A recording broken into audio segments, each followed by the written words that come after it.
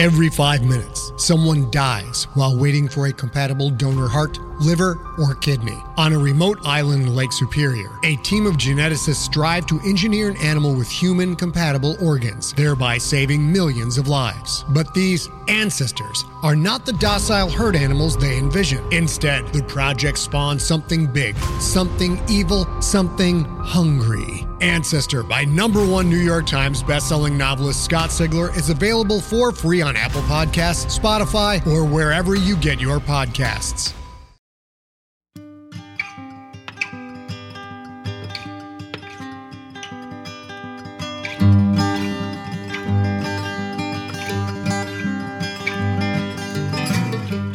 Hello and welcome to the Drabblecast, episode 279.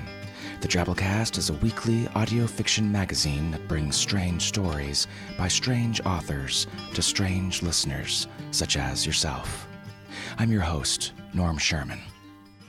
Back in early January of this year, I emailed Stephen Utley, an author from Austin, Texas, and one of my personal favorites, if he'd be interested in selling us rights to produce his creepy, small-town archaeologic story, The Country Doctor, on the Drabblecast. Steve wrote back, "Norm, if I may, yes, I would be delighted. Yours, spelled Y-E-R-S, Stephen." 8 days later, Stephen Utley fell into a coma and died from stage 4 cancer. I didn't find this out until about a month later, when his story was finally getting close to production and I hadn't received an updated bio from him yet. As usual, I just ended up Googling his name to see if I could yank it from his website or somewhere, and there it was, right next to his name on Wikipedia, Stephen Utley, November 10th, 1948 to January 12th, 2013. Now, I never knew Steve, never had any other conversations with him aside from our brief back-and-forth emailing when we bought his story, but it really kind of slapped me numb finding his bio there on Wikipedia and seeing it finalized with a dash January 12th, 2013. It wasn't a life's too short and unpredictable, so gather ye rosebuds and removing that USB device safely kind of numbness, although that's all true, but more of a wow. That guy was hilarious, and a master of the short story. But also, hilarious. I really don't want there to be no more of him. It's Wikipedia. Can't we just find consensus and edit that dash January 12th, 2013 away? This dude really belongs back at his writing desk. After stumbling across some of Utley's poems in a short collection called This Impatient Ape years ago, I've tracked down and read most of his work that I could find, just because he's always been one of those writers who's clicked with me. And the Drabblecast was his last professional sale. So on this week's show, a tribute to Stephen Utley, a savant of the strange story and a wellspring of the weird. An author that probably many of you out there have never heard of, but that I insist you hereforth remember. If you'd rather skip ahead straight to the fiction this week, remember the Drabblecast has chapters in it if you're subscribed to our M4A feed. We'll catch up with you in a bit. So who exactly was Stephen Utley? Here's a series of bios that he sent in to various publications throughout the years, from Asimov's to Analog. Stephen Utley is the adopted name of a writer who shaped the 22nd century more than any other. Upon awaking in a Tennessee whorehouse in 1973, alone and with no memory of any former existence, his skin etched head to toe in cryptographic tattoos, and his head leaking the memories of perhaps 7 multidimensional civilizations, he began to write. Lone Star Stories, 2004. Stephen Utley's name is an anagram for Event Ye Lust. Mr. Utley is therefore a magnet to those readers pursuing lustful events. The initials SU are also reminiscent of Soviet Union, meaning he attracts communists. His secret plan is to expose the lustful and communists so he can help the government exile them to a research station 6 miles underneath Boise, Idaho. The Magazine of Fantasy and Science Fiction, 2005. Stephen Utley is a seminal author and poet published on 3 continents and possibly elsewhere, or maybe else when? Who knows? What is not well known is that Stephen Utley can outwrite a woodchuck on a typewriter missing random keys, blindfolded, with his fingers covered in peanut butter, because Utley is a craftsman. He takes his time and does it right, while the common North American woodchuck is a total hack. Bewildering Stories, 2007. Summer 1974. Stephen Utley wanders into a house in Elko, Nevada. Kept on to guard the chickens, he discovers a discarded pen and begins writing on the feathers of his wards. During a frenetic 19 months, he composes The Life and Loves of Gogol, Vermeer Dismissed, and Wanton Verbs. These bring him fame, tea, and meaningless sex. Hoping to increase the volume of the latter, he writes more Wanton Verbs. It flops. Retiring to an Illinois boarding house, he remains silent for 30 years, save for the occasional cluck. Asimov's, 2008. It would seem that I'm not the only editor that had to Google Stephen Utley. From Bewildering Stories, in response to a request for personal data, Mr. Utley replied only that he is an internationally unknown author. The publishers have resorted to a simple name search on the internet to glean the following information. Mr. Utley was born on March 28, 1736, and is also a professional golfer, a former NFL pro lineman, a jazz musician, and a corporate executive. Married since 1894, Mr. Utley currently teaches middle schoolers. A slightly more accurate background might come from Utley's essay, Science Fiction and What It Means to Me, or Something, which first appeared in Lightspeed magazine. Drabblecast submissions editor Nathan Lee reads for us. Science Fiction and What It Means to Me, or Something, by Stephen Utley. Ah, science fiction. How I doted on the stuff from exuberant boyhood into sullen post-adolescence, a span of time encompassing Captain Video and again dangerous visions.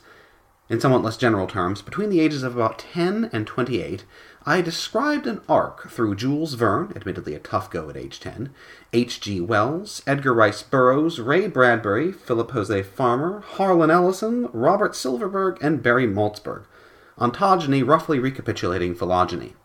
Early on, I belonged to that tribe of teenage readers whom Kurt Vonnegut described in his own essay about SF as being excited by, quote, the steady promise of futures which they, just as they were, could handle. In such futures they would be high-ranking non-coms, at the very least, just as they were, pimples, virginity, and everything.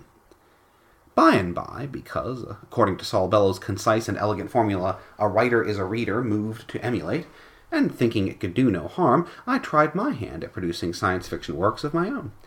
In October 1970, I attended a meeting of the Dallas Area Science Fiction Society, and effectively met my future. The fledgling or aspiring writers Howard Waldrop, G.O.W. Proctor, Tom Reamy, and Buddy Saunders, constituting more than half of the founding members of the Texas-based SF writing workshop called the Turkey City Neo-Pro Rodeo. Later we were joined by Lisa Tuttle, Joe Pamilia, and Bruce Sterling. We were young, excitable, and very competitive, which pushed us to work hard at learning our craft. We were also friends, however, and collaborative efforts inevitably ensued.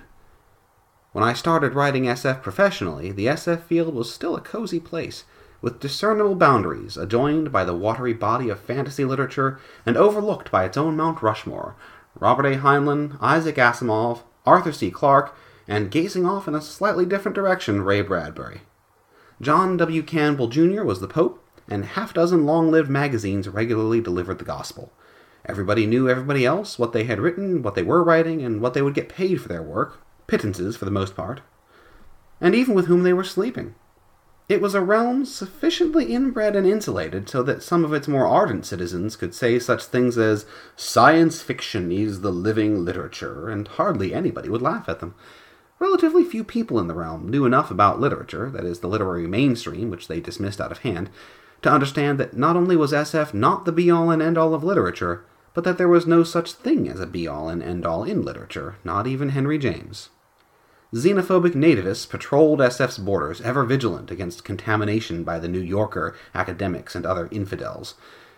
To a certain extent, their paranoia was justified. Kurt Vonnegut had noted in his essay that many critics outside the SF field mistook it for a urinal, while within the field a subversive movement, sort of a reformation in progress called the New Wave, seemed to be gaining ground, threatening the very moral and intellectual foundation upon which all the steely-eyed, square-jawed, pulp-fictitious spacemen of yore had firmly planted their magnetic boots.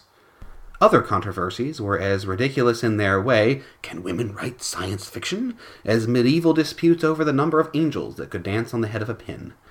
My original career as a science fiction writer was brief. Suffering from undiagnosed and untreated clinical depression, I finally decided that whatever was wrong with me, writing didn't help, so I stopped. And perhaps I did so just in time, as a counter-reformation gathered strength.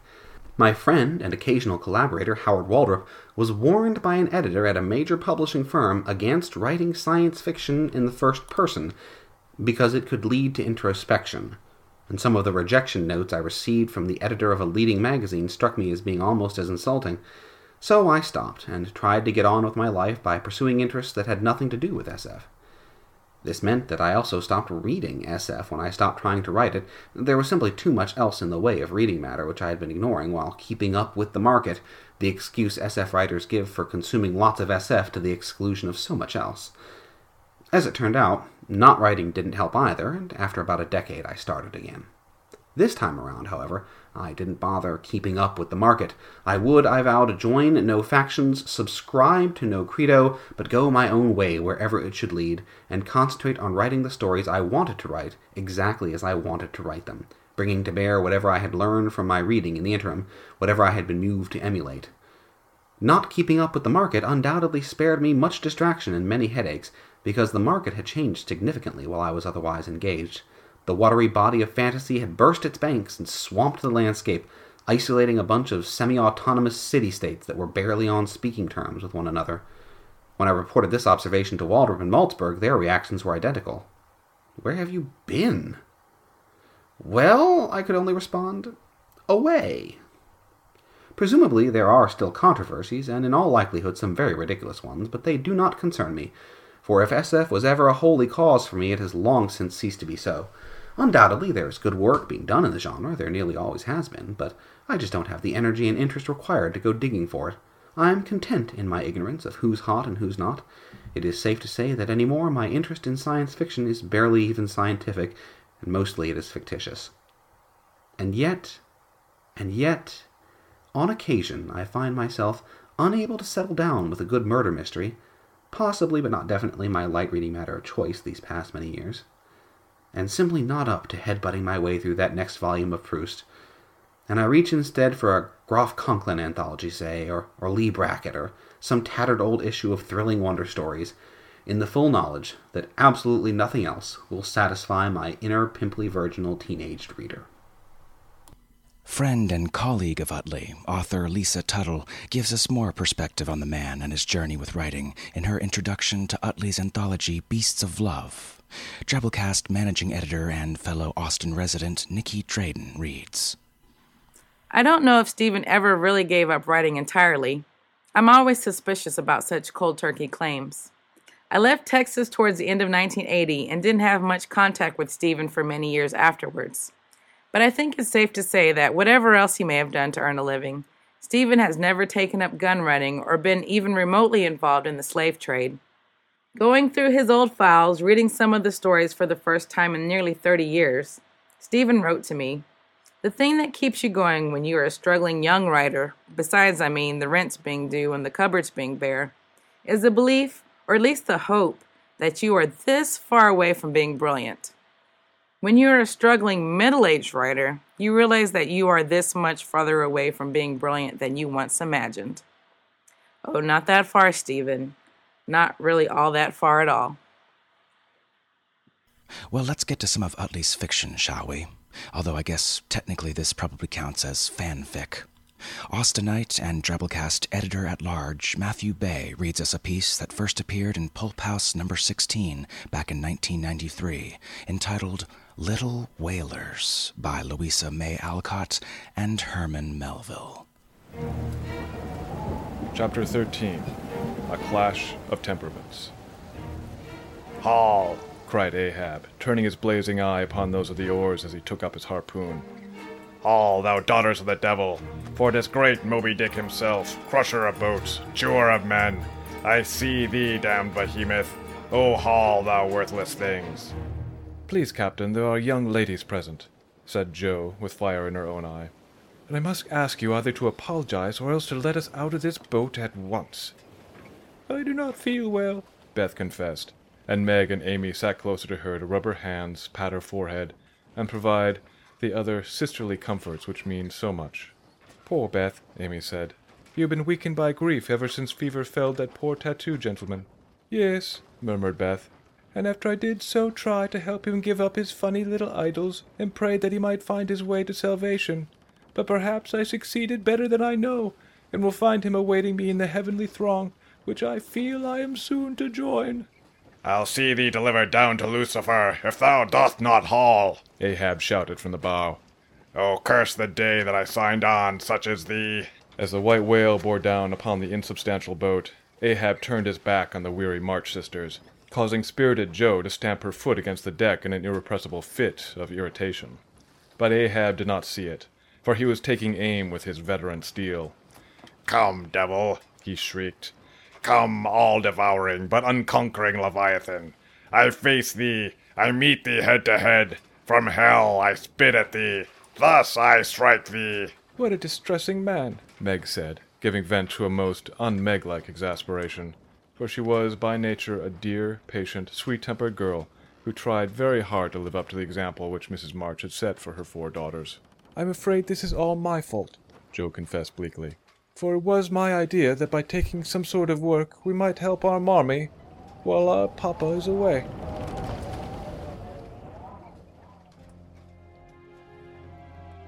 Steve Utley wasn't all whales and woodchucks, though. The guy could write some pretty chilling and poignant stuff, too, as you're about to find out. For our feature story this week, we bring you The Country Doctor, which appeared in Asimov's also in 1993. Utley described this as one of his favorite stories, and we hope you enjoy it too. So without more wanton verbs, we bring you The Country Doctor by Stephen Utley.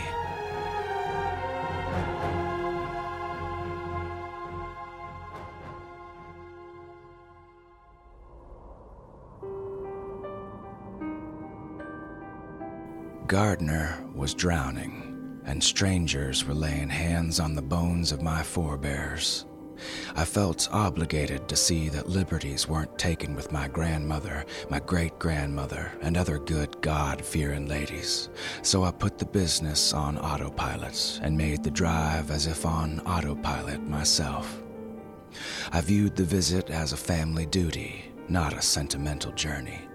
I hadn't been back to Gardner in 25 years. I'd always told myself that with my grandparents dead and their house taken over by obscure cousins removed, there was nothing to come back for. Soon there'd be nothing to come back to. The dam was completed. The waters were rising. Gardner was drowning. Once in the town, however, I couldn't simply drive to the cemetery. It wouldn't have taken 2 minutes. Wherever you were in a place the size of Gardner, you weren't far from anywhere else, and now, especially, everything was smaller and closer together than it had seemed when I was a kid. But I found that I had to drive down my grandparents' old streets, had to stop in front of what had been their house. I sat with the motor running and stared disconcertedly. Throughout my childhood, though I moved wherever the military took my father, my grandparents' house, a big, warm, clapboard pile, had remained the center of the world, the universe, home. My earliest memories were of being in that house, surrounded by relatives, loved, safe. Now it sat waiting for the water. My grandfather had been a carpenter, among other things. I could see his shed in back.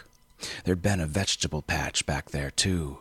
My grandmother had shelled a lot of peas and snapped a lot of beans from it. The other houses on the block had once been features of a familiar landscape. Now, curtainless windows gave most of them a look of stupid surprise. One was carefully boarded up, as if the owners fully intended to return. The house next to it looked agape and miserable. Paint hung from it in strips. The owners must have stopped bothering with upkeep when they heard about the dam. Finally, they just walked away. All but one of the lawns on the block were overgrown. A handful of people still remained, the die-hard element, determined to hold out until the water lapped over their doorsteps and to keep their yards looking nice in the meantime. It was 3 blocks to the cemetery, long blocks for someone dragging an orthopedic shoe. Nevertheless, I told myself, nevertheless. I turned off the motor, got out of the car. The sun was at zenith. There was no wind. A male chorus of cicadas sang of love's delights to prospective mates. The day felt and sounded exactly like all the summer days I'd spent in Gardner in my childhood.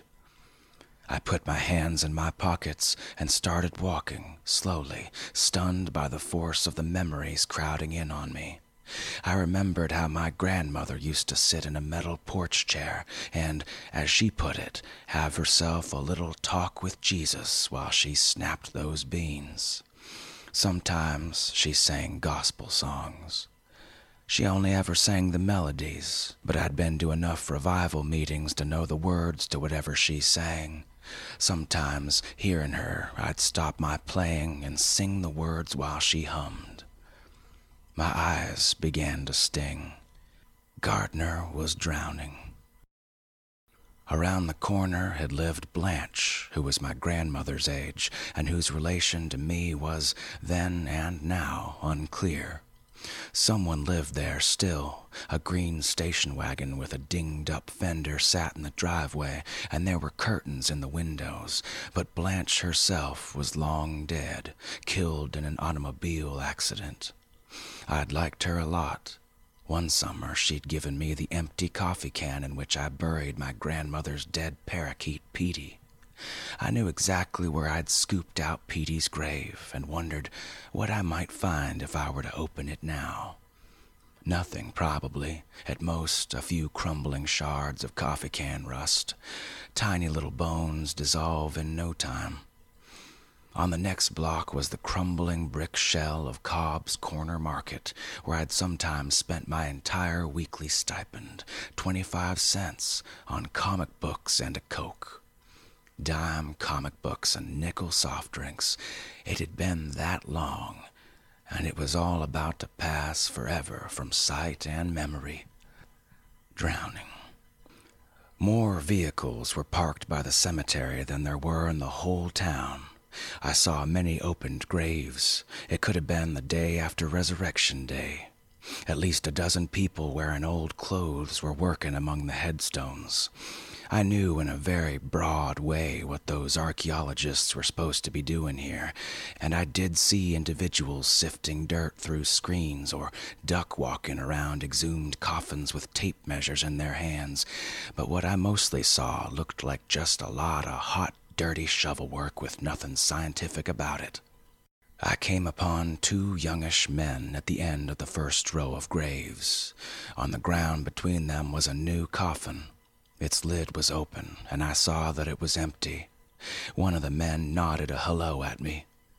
"How's it going?" I said. "Well," he said, "it is going." I gestured vaguely around. "These are all my relatives." They looked at me as if I'd caught them doing something naughty. "Well," said the one who'd spoken before, "we're taking real good care of everyone, mister." "Riddle," the second man pointed away and said, "most of the Riddle family's still located over on that side." "Yeah," I said, "I know." I did know. It was all coming back. I could have found the Riddles blindfolded, and the Riches, and the Bassets, too. I'd seen both of my maternal grandfather's parents buried here, then his wife, finally his own self. The first Riches and Bassets had been laid to rest here in the 1850s. Riddles came along after the war, when a lot of ruined Southerners were moving around and resettling. Relatively speaking, the concentration of riddles wasn't great. Riddles, it once was explained to me, tended to die young, and tended also to have wanderlust. My father had been orphaned when he was barely into his teens, and members of his line had come to rest in odd places throughout the South, the West, and as far away as the Coral Sea.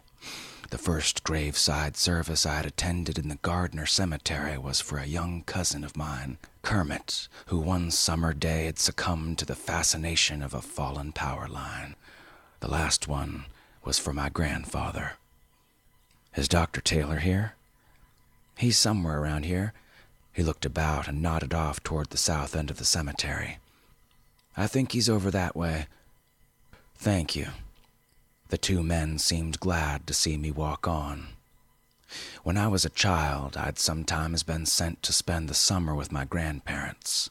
My grandmother and great-grandmother had visited this cemetery often. Between them, they must have known 7 out of every 10 people buried here. They always brought flowers, and usually they brought me. They'd move among the graves, place the flowers, murmur secrets to the dead or prayers to Jesus, murmur genealogy to me, life histories, accounts of untimely, often horrific deaths. Most of their anecdotes were imbued with pain and tragedy. Sometimes I was interested and listened.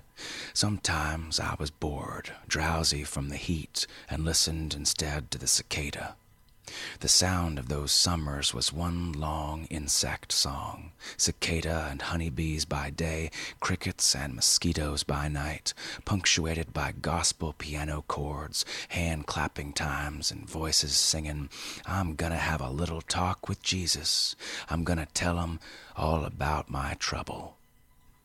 It kept coming back, coming back. It came back as I passed Dr. Sweeney's headstone, which lay in the grass by the edge of the driveway. Nearby, a man wearing a faded plaid shirt was excavating the grave with a shovel. As headstones in this cemetery went, Dr. Sweeney's was pretty fancy, with some decorative cuts and a longer inscription than most.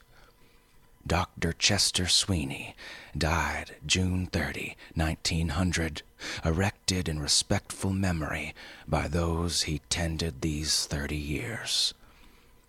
Dr. Sweeney was the only doctor, the only Sweeney, and the only non-relative buried in the cemetery. I'd been filled with dismay and disbelief the first time I saw his name on that stone. Until that moment, I'd thought that doctors were immune to sickness and exempt from death. "Mama," I said to my great-grandmother, whom I'd been trailing past the rows, "what kind of a doctor dies?" "Honey," she told me, "doctors die just like everybody else. Everybody's gotta die. That's why the important thing in life's to be baptized in Jesus' name, so you'll go to heaven when you die." "But why," I demanded, "do people have to die?" She didn't answer, just looked at the stone, and after what was probably only seconds, but must have seemed like a whole minute or a full hour to an impatient child, she said, "Old Doc Sweeney, I went to his funeral. I was just a girl then. I was nearly as young as you are now." She was in her 60s when she told me this. Naturally, I couldn't think of her as a girl or imagine that she'd ever been nearly as young as anybody. "I remember because everybody in the whole valley came for it, and then's when I met your papa for the first time.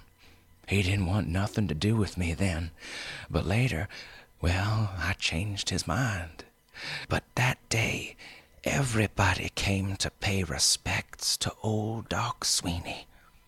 "Was he as old as you, Mama?" "Doc Sweeney was as old as Methuselah.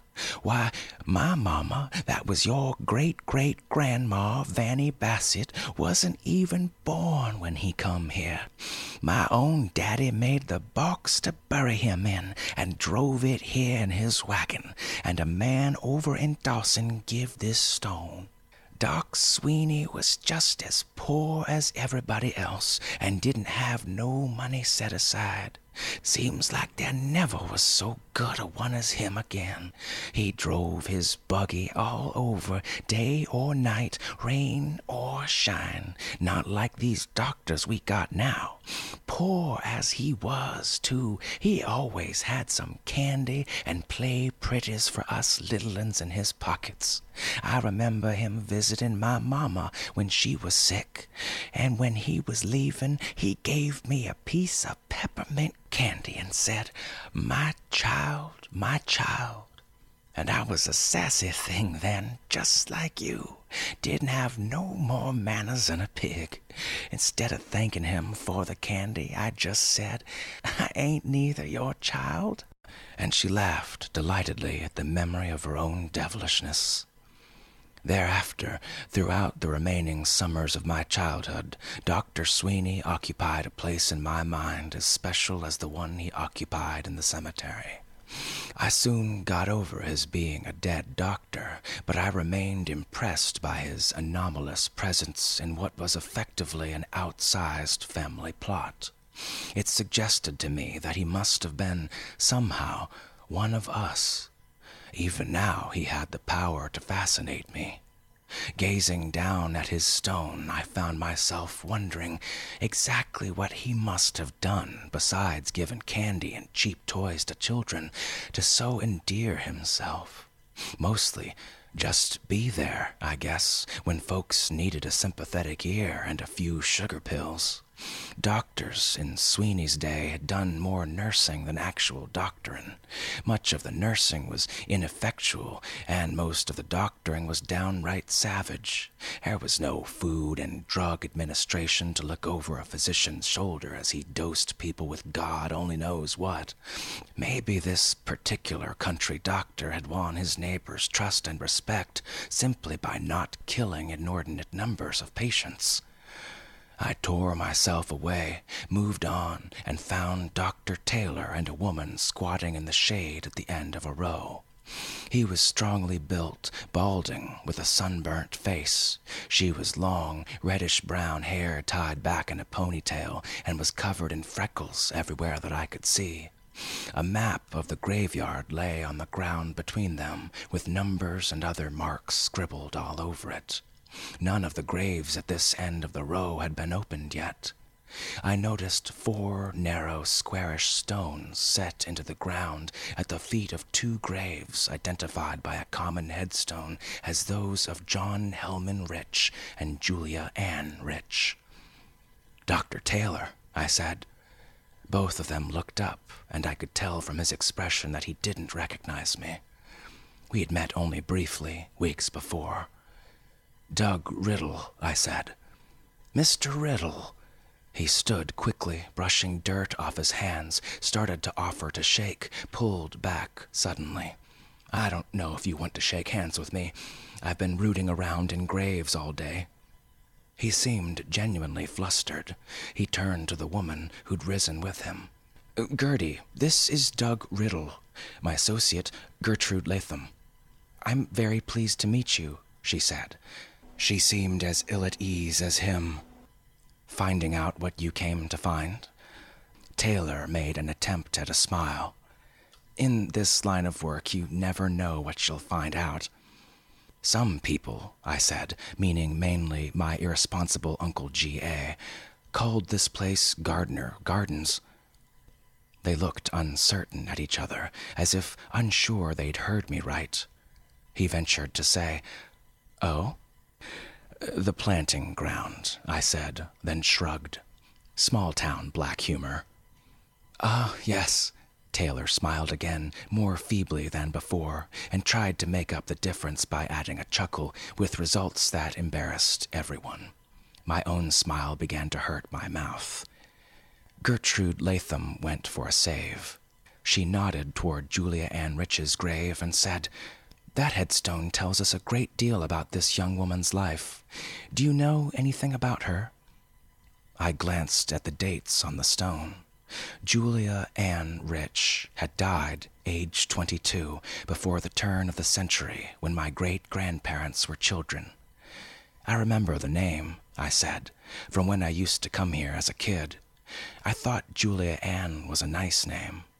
I gave Latham an apologetic look. For a girl's name, but I don't know anything about her in particular. Latham nodded at the grave again. Those are her babies there by her feet. Judging from the dates, she lost 4 of them in a row.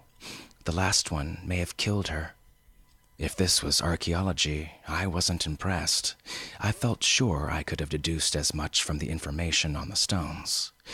Yeah, there's more babies and mothers buried here than anything else. Lots of children's graves, too. Children used to die of everything. After World War II, though, hardly anyone except old people got buried here. All the young people went into the service or moved to Evansville to work in the P-47 factory, and they just never came back. The 2 archaeologists were staring at me. There was something like admiration in Taylor's expression. I felt a sheepish sort of pleasure and could not help smiling as he asked me, "Are you Gardner's official historian?" "No, but there was a time when I must have known the name on every last one of these headstones. I got to be a whiz at subtraction from figuring out the dates of how old people were when they died. And in the 40s, people did start going away and not coming back. My father went into the service and stayed in. And somebody in the family did go build P-47s, too. There was framed prints of the things hanging in a spare bedroom at my grandparents' house for years. Official prints with the Republic aircraft logo. "Mr. Riddle," Taylor said, "we could use your knowledge to interpret this site. I'd appreciate it if you'd consider letting us interview you sometime." "You'd be what's known in anthropology as an informant," said Latham. Informant didn't have the ring to it that official historian did, but I was flattered all the same. There's little to compare with having people hang on everything you say. Anyway, I told myself, maybe Gardner was too small for a full-fledged historian.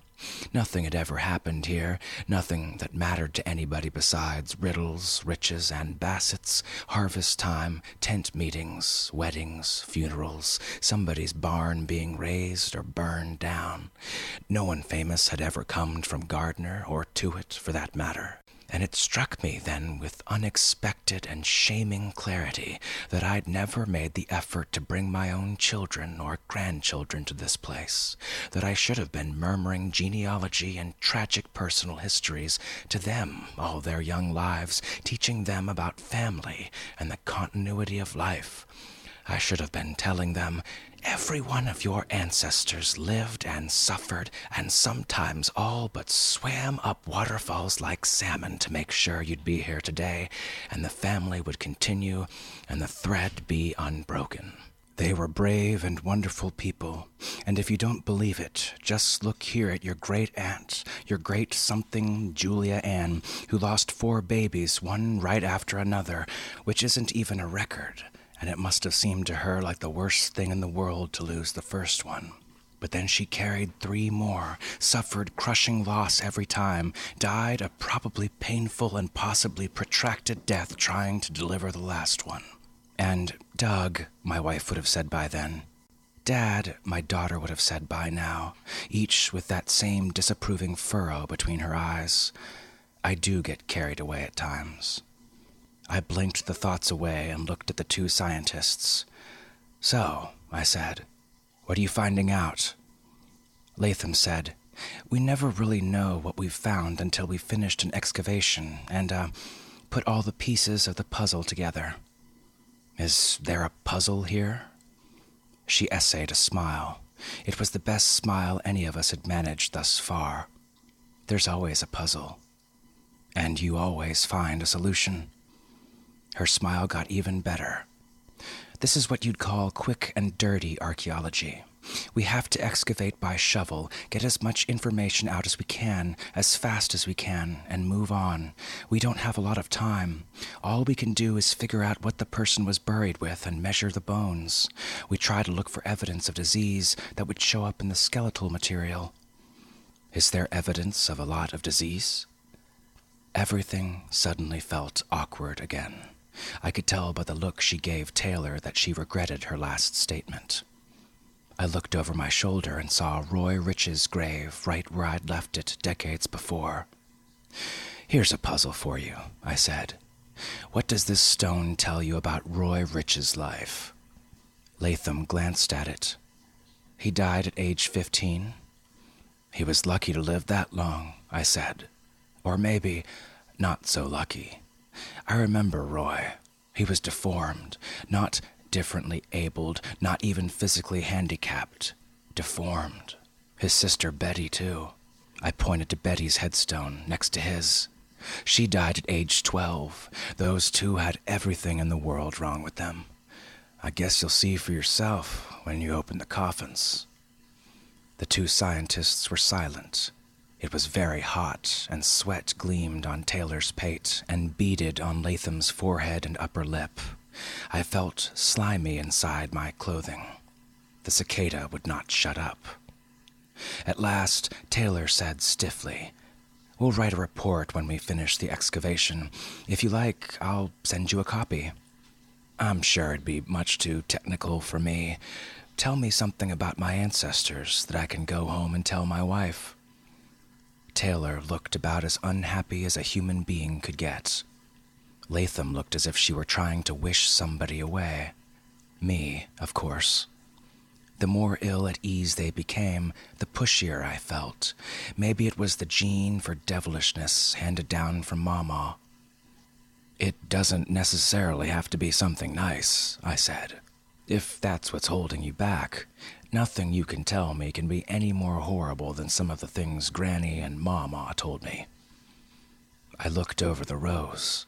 A truck pulled away from beyond the gate, bearing some of the dead away to strange soil. "Dr. Taylor, when we met last month, you said this ground's full of history, and this was a one-time only chance to get at it." "Yes," he said, slowly, warily, I thought. "Yes, I did say that. This is the last time I'll ever see this place. Living or dead, everyone's being scattered. I know it's true I'll be able to visit my relatives' new graves over in Dawson, but they'll seem out of place over there. This is where my grandparents and great-grandparents were buried. This little spot in the road was their home. It was my home, too, for a while. Next year, it'll all be gone. The whole valley'll be underwater. It'll be like Gardner never existed. So please indulge me. I'm not going to gum up the works for you. I really don't want to be in your way or bother you a lot, but I need to carry away everything from here that I can this time." "We try," Taylor said. "We try very hard to be careful of the feelings of living relatives of the people we exhume. It's been my experience that relatives shouldn't, well, watch, and that despite what you say, they really don't want to know everything. Look, there's a few chicken thieves buried here. There's even supposed to be a horse thief, and one of my cousins stabbed her husband with a big sharp kitchen knife when he beat up on the kids. He isn't buried here, but the point is, I don't have many illusions about my family. I'll try not to be shocked by anything you tell me." He manifestly wasn't convinced. "It's not illusions I'm talking about. I'm talking about more along the lines of..." He couldn't look at me now, so he compelled me not to look at him by pointing down at the map of the cemetery. "Grislier facts. Most people don't find it pleasant to contemplate, physical abnormality." Pleasant or no, I almost said, I contemplated with every step. I could have gone on, mentioned my children's and grandchildren's congenital problems too. I did say, I'm not squeamish either. He gave me an okay, but I warned you look. There's evidence of pretty high incidences of birth defects, of bone disorders. Many of them are kind of gruesome and unusual. If he was expecting me to flinch, he was disappointed. If I was supposed to react strongly in any way, I failed. The only reaction I noticed in myself was some kind of inward shrug, meaning approximately, sure, of course, so what?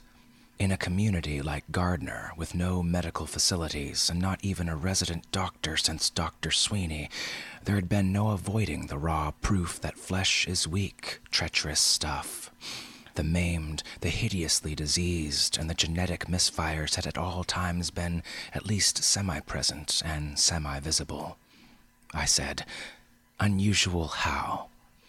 He exhaled a soft, exasperated sound and said to Latham, "Gertie, would you please take Mr. Riddle over to where Dan and Greg are working and show him?" She almost managed to conceal her distress at finding herself appointed tour guide. Anger flashed in her blue eyes, but she answered, "Sure, Bob." We walked past the rows. Up ahead, I could see 2 men kneeling beside an open grave. "Dr. Taylor," I said, "seems to think I'm made of glass. Please try to understand, working in recent graveyards is about the least pleasant job there is in archaeology. It's very sensitive and very stressful, actually." One of the archaeologists kneeling by the grave was writing in a notebook. The other poked at the contents of a coffin, yellow bones, disintegrating remnants of a dress. They smiled when they saw Latham, went blank when they saw me. Introductions were made. The man with the notebook was Greg, the one doing the poking, Dan. They received the news that I was a relative without cheering. Latham looked down at the bones and said, "Is this one?" "Yep," said Dan. "Would you please show Mr. Riddle what you've got here?" Both of the men regarded me doubtfully for a second, and then Dan said, "Okay. Well, sir, do you know anything about human anatomy?" "Not much more than the foot bones connected to the ankle bone." I hadn't intended to call anyone's attention to my mismatched shoes, but Dan was the least stiff person I'd met so far. He just nodded and turned to the bones and began speaking very easily. It was refreshing. "I won't make this technical," he said, "and I'll skip the small stuff. The long bones in your hand, how long would you say they are?" I glanced at the back of my hand. 3, 4 inches? Close enough. He directed my attention to the remains inside the coffin and pointed out an array of bones as long as cigars. "These are the same bones, and they're the same fingers. As you can see, it's a pretty extraordinarily oversized hand." It was almost an understatement. Whoever the dead girl or woman was, I looked for the name, but glare on the stone obscured it. She must have looked as if she had an oar up her sleeve. "Typically," Dan went on, "congenital problems left the door open for all sorts of other problems. She must have been in pain her whole life. She was about 18 or 20 when she died. Most of the others have been much younger." "There are really a lot of skeletons like this one?" "Yep." He watched me carefully now. "Awful lot of them." "Enough to make you wonder," said the other man, Greg, "if the local drinking water isn't spiked with uranium dust or thalidomide or something." Latham shot him a thoroughly dismayed look. Greg cleared his throat and examined a page in his notebook very, very carefully. "Actually," I said, "my family's probably just dangerously inbred." Latham and the 2 men seemed not to know how to take that remark. I let them twist in the wind, stared down at the tormented bones, thought, Roy Rich, Betty. I had sometimes glimpsed them through the half-open doors of their back bedrooms when my grandmother visited their mother and hauled me along. My cousin Dorsey would nowadays be called learning disabled. Aunt Jean was movement impaired. Several of her lower vertebrae were fused together. Walking, standing, even sitting, all were torture for her. Once I eavesdropped fascinatedly on a morbid conversation about her back and hip and knee problems and strange calcium spurs the doctors didn't know what to make of.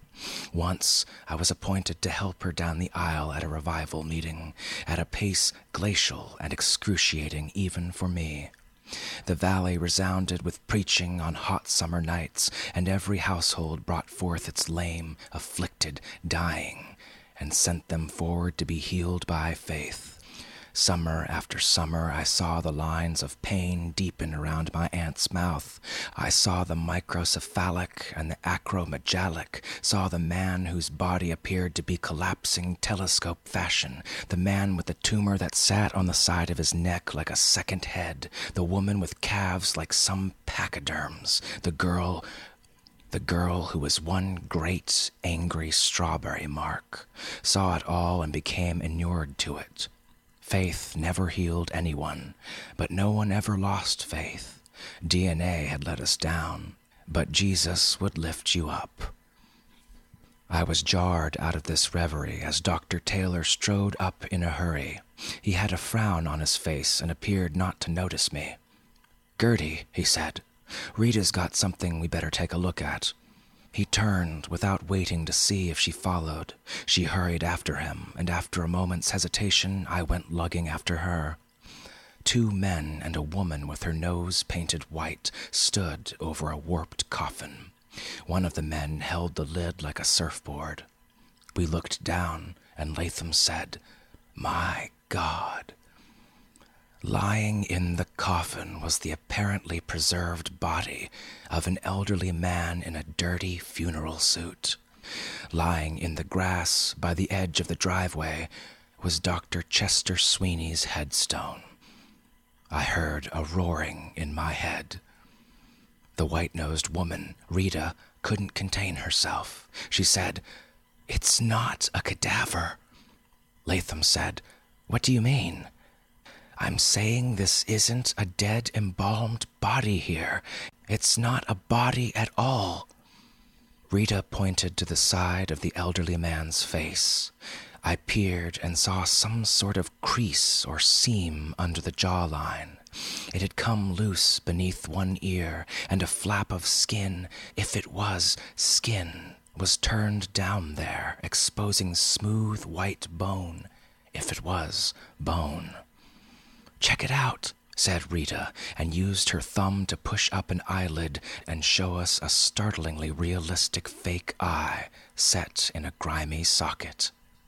Then she pinched the loose flap of skin between her thumb and forefinger and pulled. It came off easily, exposing a bony, tri-lobed bulb with openings that couldn't have been for eyes or any other familiar organ.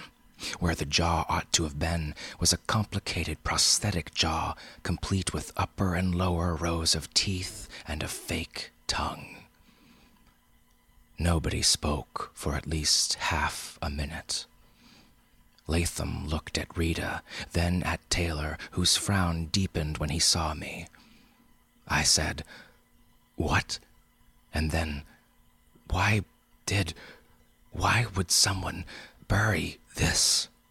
And couldn't think of a suitable noun. I had to settle for gesturing. "Prosthetics," Rita said. "The whole thing's goddamn prosthetics. Feel it." And first Taylor, then Latham, and finally I knelt beside the coffin. I touched the right cheek. It felt gritty, but I pulled my hand away quickly. Rita looked about wildly and said, "Now what is that stuff?" Latham said, "It feels like," and stopped and shook her head perplexedly. "Flesh-like," murmured Taylor, barely audibly. Rita nodded vehemently. "So what kind of stuff is it, Bob?" "I don't know. Some plastic. I don't know." "This grave was dug and filled in 1900, Rita said, "and no one has touched it and opened it until today. I know because Gil and I opened it ourselves, and we'd have known if it had been disturbed. This thing was in the ground ever since it was put in the ground, back when nobody could make plastic like this." "Rita," Latham said, "just calm down and..." "Calm down? Gertie, nobody can make goddamn plastic like this now." Everybody was quiet again for a time. I looked around a circle of red, sweaty faces. Taylor said to Rita in a strangled voice, What's under the clothes? Rita carefully opened the coat and the shirt, exposing a dirty but otherwise normal-looking human torso. It was an old man's torso, flabby, loose-skinned, fish belly white. Wiry hair grew in tufts around the nipples and furred the skin. Rita touched the belly gingerly, pinched up a fold, and wide-eyed peeled it right off like skin off a hard-boiled egg. The inner surface had many small fittings and trailed strands of wire as fine as spider web. Within the exposed cavity, where a rib cage ought to have been, was a structure like a curved piece of painted iron lawn furniture. Someone muttered, "What in the hell?" Maybe it was me, though I'm not a swearing man. Rita started to touch the structure, but her hand trembled, and she pulled it back. She looked around, gray-faced, and said, "Too weird for me. Bob, just too goddamn weird. I'm sorry." Taylor touched the bulb carefully, then the chest structure. "Doctor," I said, "what are we looking at?" "Well, obviously some kind of articulated skeleton, but is it some birth defect, bone disease, what?" I was panting now. My heart was bursting out of my chest. Taylor worried his lower lip with his teeth. "No disease in the world twists ribs into lattice work. Whatever this thing is, it looks like it was supposed to grow this way. I don't even think it's bone. It almost feels like, I don't know, coral. Coral? Something. Jesus Christ." And I pushed myself up. Latham looked after me and asked if I was all right. I barely heard her. The roaring in my head was louder now, and I staggered away, ran as only lame men run, disjointedly, agonizedly, until I found myself standing, shaking, before my grandparents' common headstone. I sat down on the ground between their graves to let my breathing slow and my heart stop racing, stared at the stone, tried to draw some comfort, something from the inscription. "Beloved in memory, Ralph Riddle, Mary Riddle." All I could think of, however, was furry, pale, plastic skin draped from Rita's fingers, the bony white bulb inside the headpiece, the false tongue in that false mouth. "Are you all right, Mr. Riddle?" I started. Gertrude Latham had followed me and was hovering concernedly. "Just an anxiety attack." I punctuated the remark with a bark of mirthless laughter. "I'll be back in a moment." She choked on a reply to that, so I said it for her. "You think I shouldn't go back?" She all but wrung her hands. "If you people are playing practical jokes, we would never, ever play jokes. Somebody's up to something here. If this is some kind of stunt, you, Taylor, the Historical Commission, none of you will ever see the end of trouble. I can promise you that." "What do you think we'd possibly gain from a stunt?" she demanded hotly. "Money? Publicity? I don't know." "There's no money in archaeology, Mr. Riddle," she said, biting off her words. "Certainly not in this kind of archaeology. You think we'd do this to get rich, to be on television?" I was about to snap back, but then I saw that she really was angry too, as angry as I was, maybe angrier.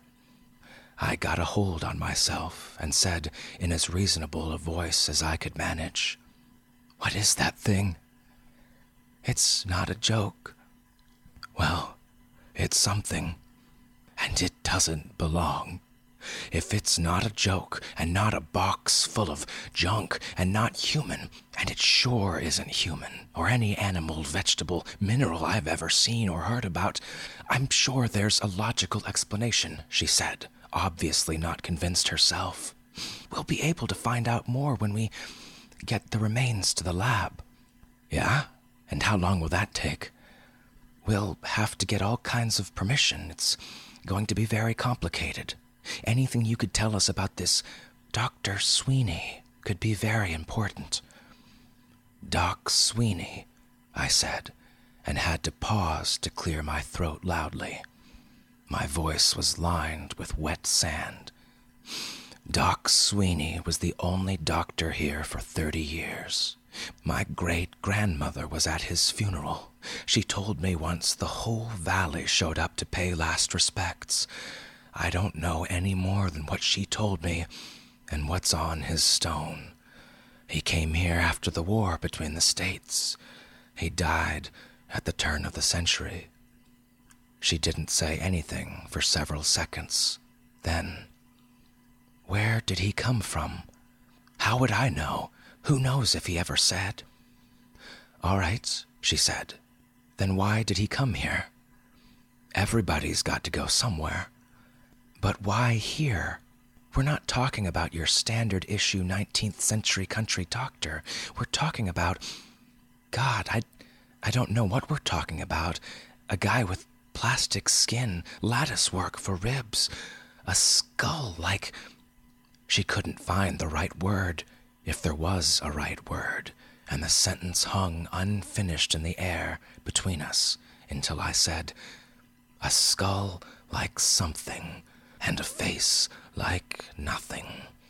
Those bones back there are the bones of a Martian, for all anybody knows. She was embarrassed to have said it, and I was embarrassed to have heard her say it. I couldn't look at her again for several seconds, until I heard her suck in a breath like a sob and say, whatever he was, nobody caught on to him for 30 years. 30 years. What was he doing here all this time? Driving around the countryside in his buggy, dispensing solicitude, advice, placebos. No, what was he really doing? Gardner's small, isolated, even backward. I could only nod. The roads hadn't been paved until the 1920s. There hadn't been plumbing and electricity in all the homes until the 1950s. There's no money to be made here, she went on, and never has been. I nodded again. So why, she began, and hesitated. Maybe he was stranded. Maybe the place just suited him. She appeared to mull that over for a moment, then nodded. Who'd have bothered? Who'd have been able to check anybody's background in a place like this in 1870? Why else? Except that a doctor, someone claiming to be a doctor and willing to settle here, would have seemed like a godsend. He could have given them anything he wanted to give them, and called it medicine. I heard the roaring in my head again. I thought of my grandmother breaking snap beans and humming. Are you washed in the blood? I murmured. Or candy? What? The roaring in my head rose in pitch and blended into the incessant twirring of the cicada. I thought suddenly that I knew the words to that song. It was a song of the need to obey the biological imperative. Keep your genetic material in circulation, the chorus went, and I suddenly felt cold and feverish.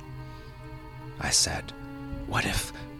And then, on second thought, knew I could never go on and say, what if Doc Sweeney had come to small, isolated, manageable Gardner from God knew where and become one of its citizens in order to become one with its citizens, and had been accepted by them through the flesh of their children, ever after twisting itself into knots, trying to reject the alien matter he somehow had bequeathed to them, and whose children, those who survived, had gone out into the world to pass along that same alien stuff to their children in turn. And so I said no more, only lurched past Gertrude Latham, and if she called after me, I didn't hear. I wanted to be away from her and away from here, in my car, speeding away homeward with the radio turned way up and the wind roaring past me in the open window. The waters could not close over Gardner soon enough. I didn't stop moving until I was through the cemetery gate, and then only because I put my bad foot in a shallow hole hidden in the grass and went down on a knee. The stab of pain in my leg and hip was so intense, I believed for a moment I was going to black out. Gasping, I dug my fingers into the earth, gripped it desperately. Maybe I was going to be sick anyway.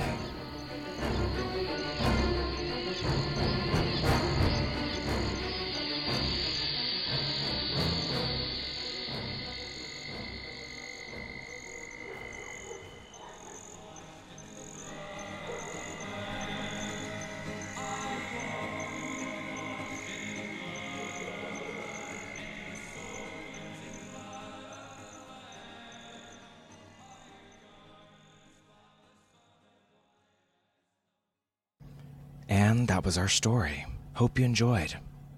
Are you washed in the blood or candy? They say that blood is thicker than water, but maple syrup is thicker than blood. So pancakes are more important than family. There, I said it. Read more Stephen Utley. Start with Ghost Seas, his last anthology of short stories. It's fantastic. You'll find a link to it in our show notes.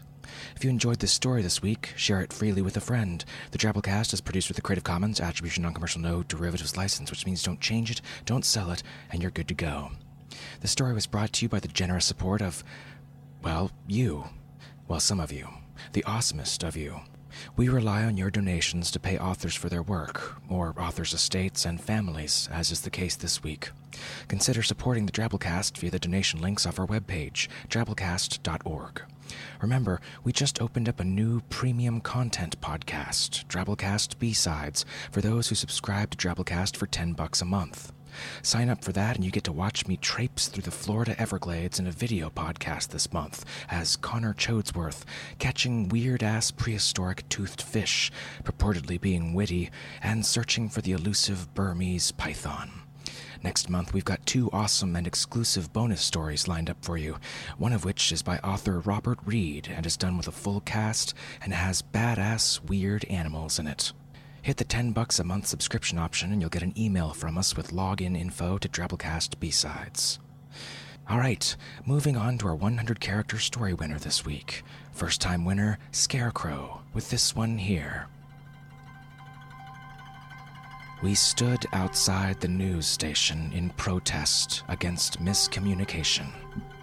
I still don't think our message got through.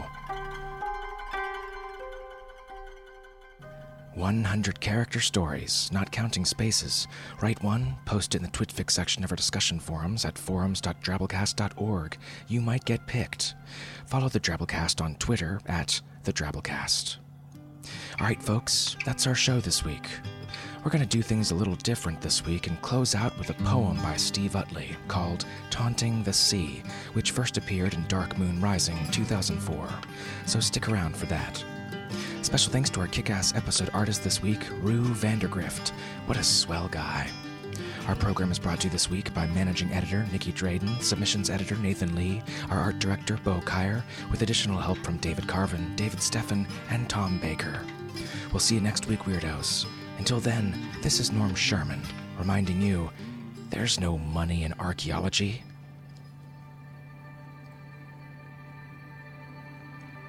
Taunting the Sea by Stephen Utley. I dropped through a hole in the fabric of space-time to stand on the shore of a primeval sea. The landscape's chief features were limestone and pond slime. The world I had come from was still waiting to be. Oh, waiting to be, yes, waiting for me. The moon sped along the far rim of the ocean. Day pursued night, I watched the stars flee. It had something to do with celestial motion. If Kepler had seen it, he'd be dancing with glee. Dancing with me, yes, down by the sea. The sea clutched my toes, saying, "Hey, don't I know you? That salt in your blood surely belongs to me. You premature monkey, their whole phyla to get through before something like you emerges from me, crawls up from the sea. Just you come here to me." I jumped back through time, straight home to tomorrow, but as I was going, I taunted the sea. "Have fun with your mollusks, parting's sweet sorrow. I'll check with you later in an eon or 3. Eon or 3. Don't wait up for me."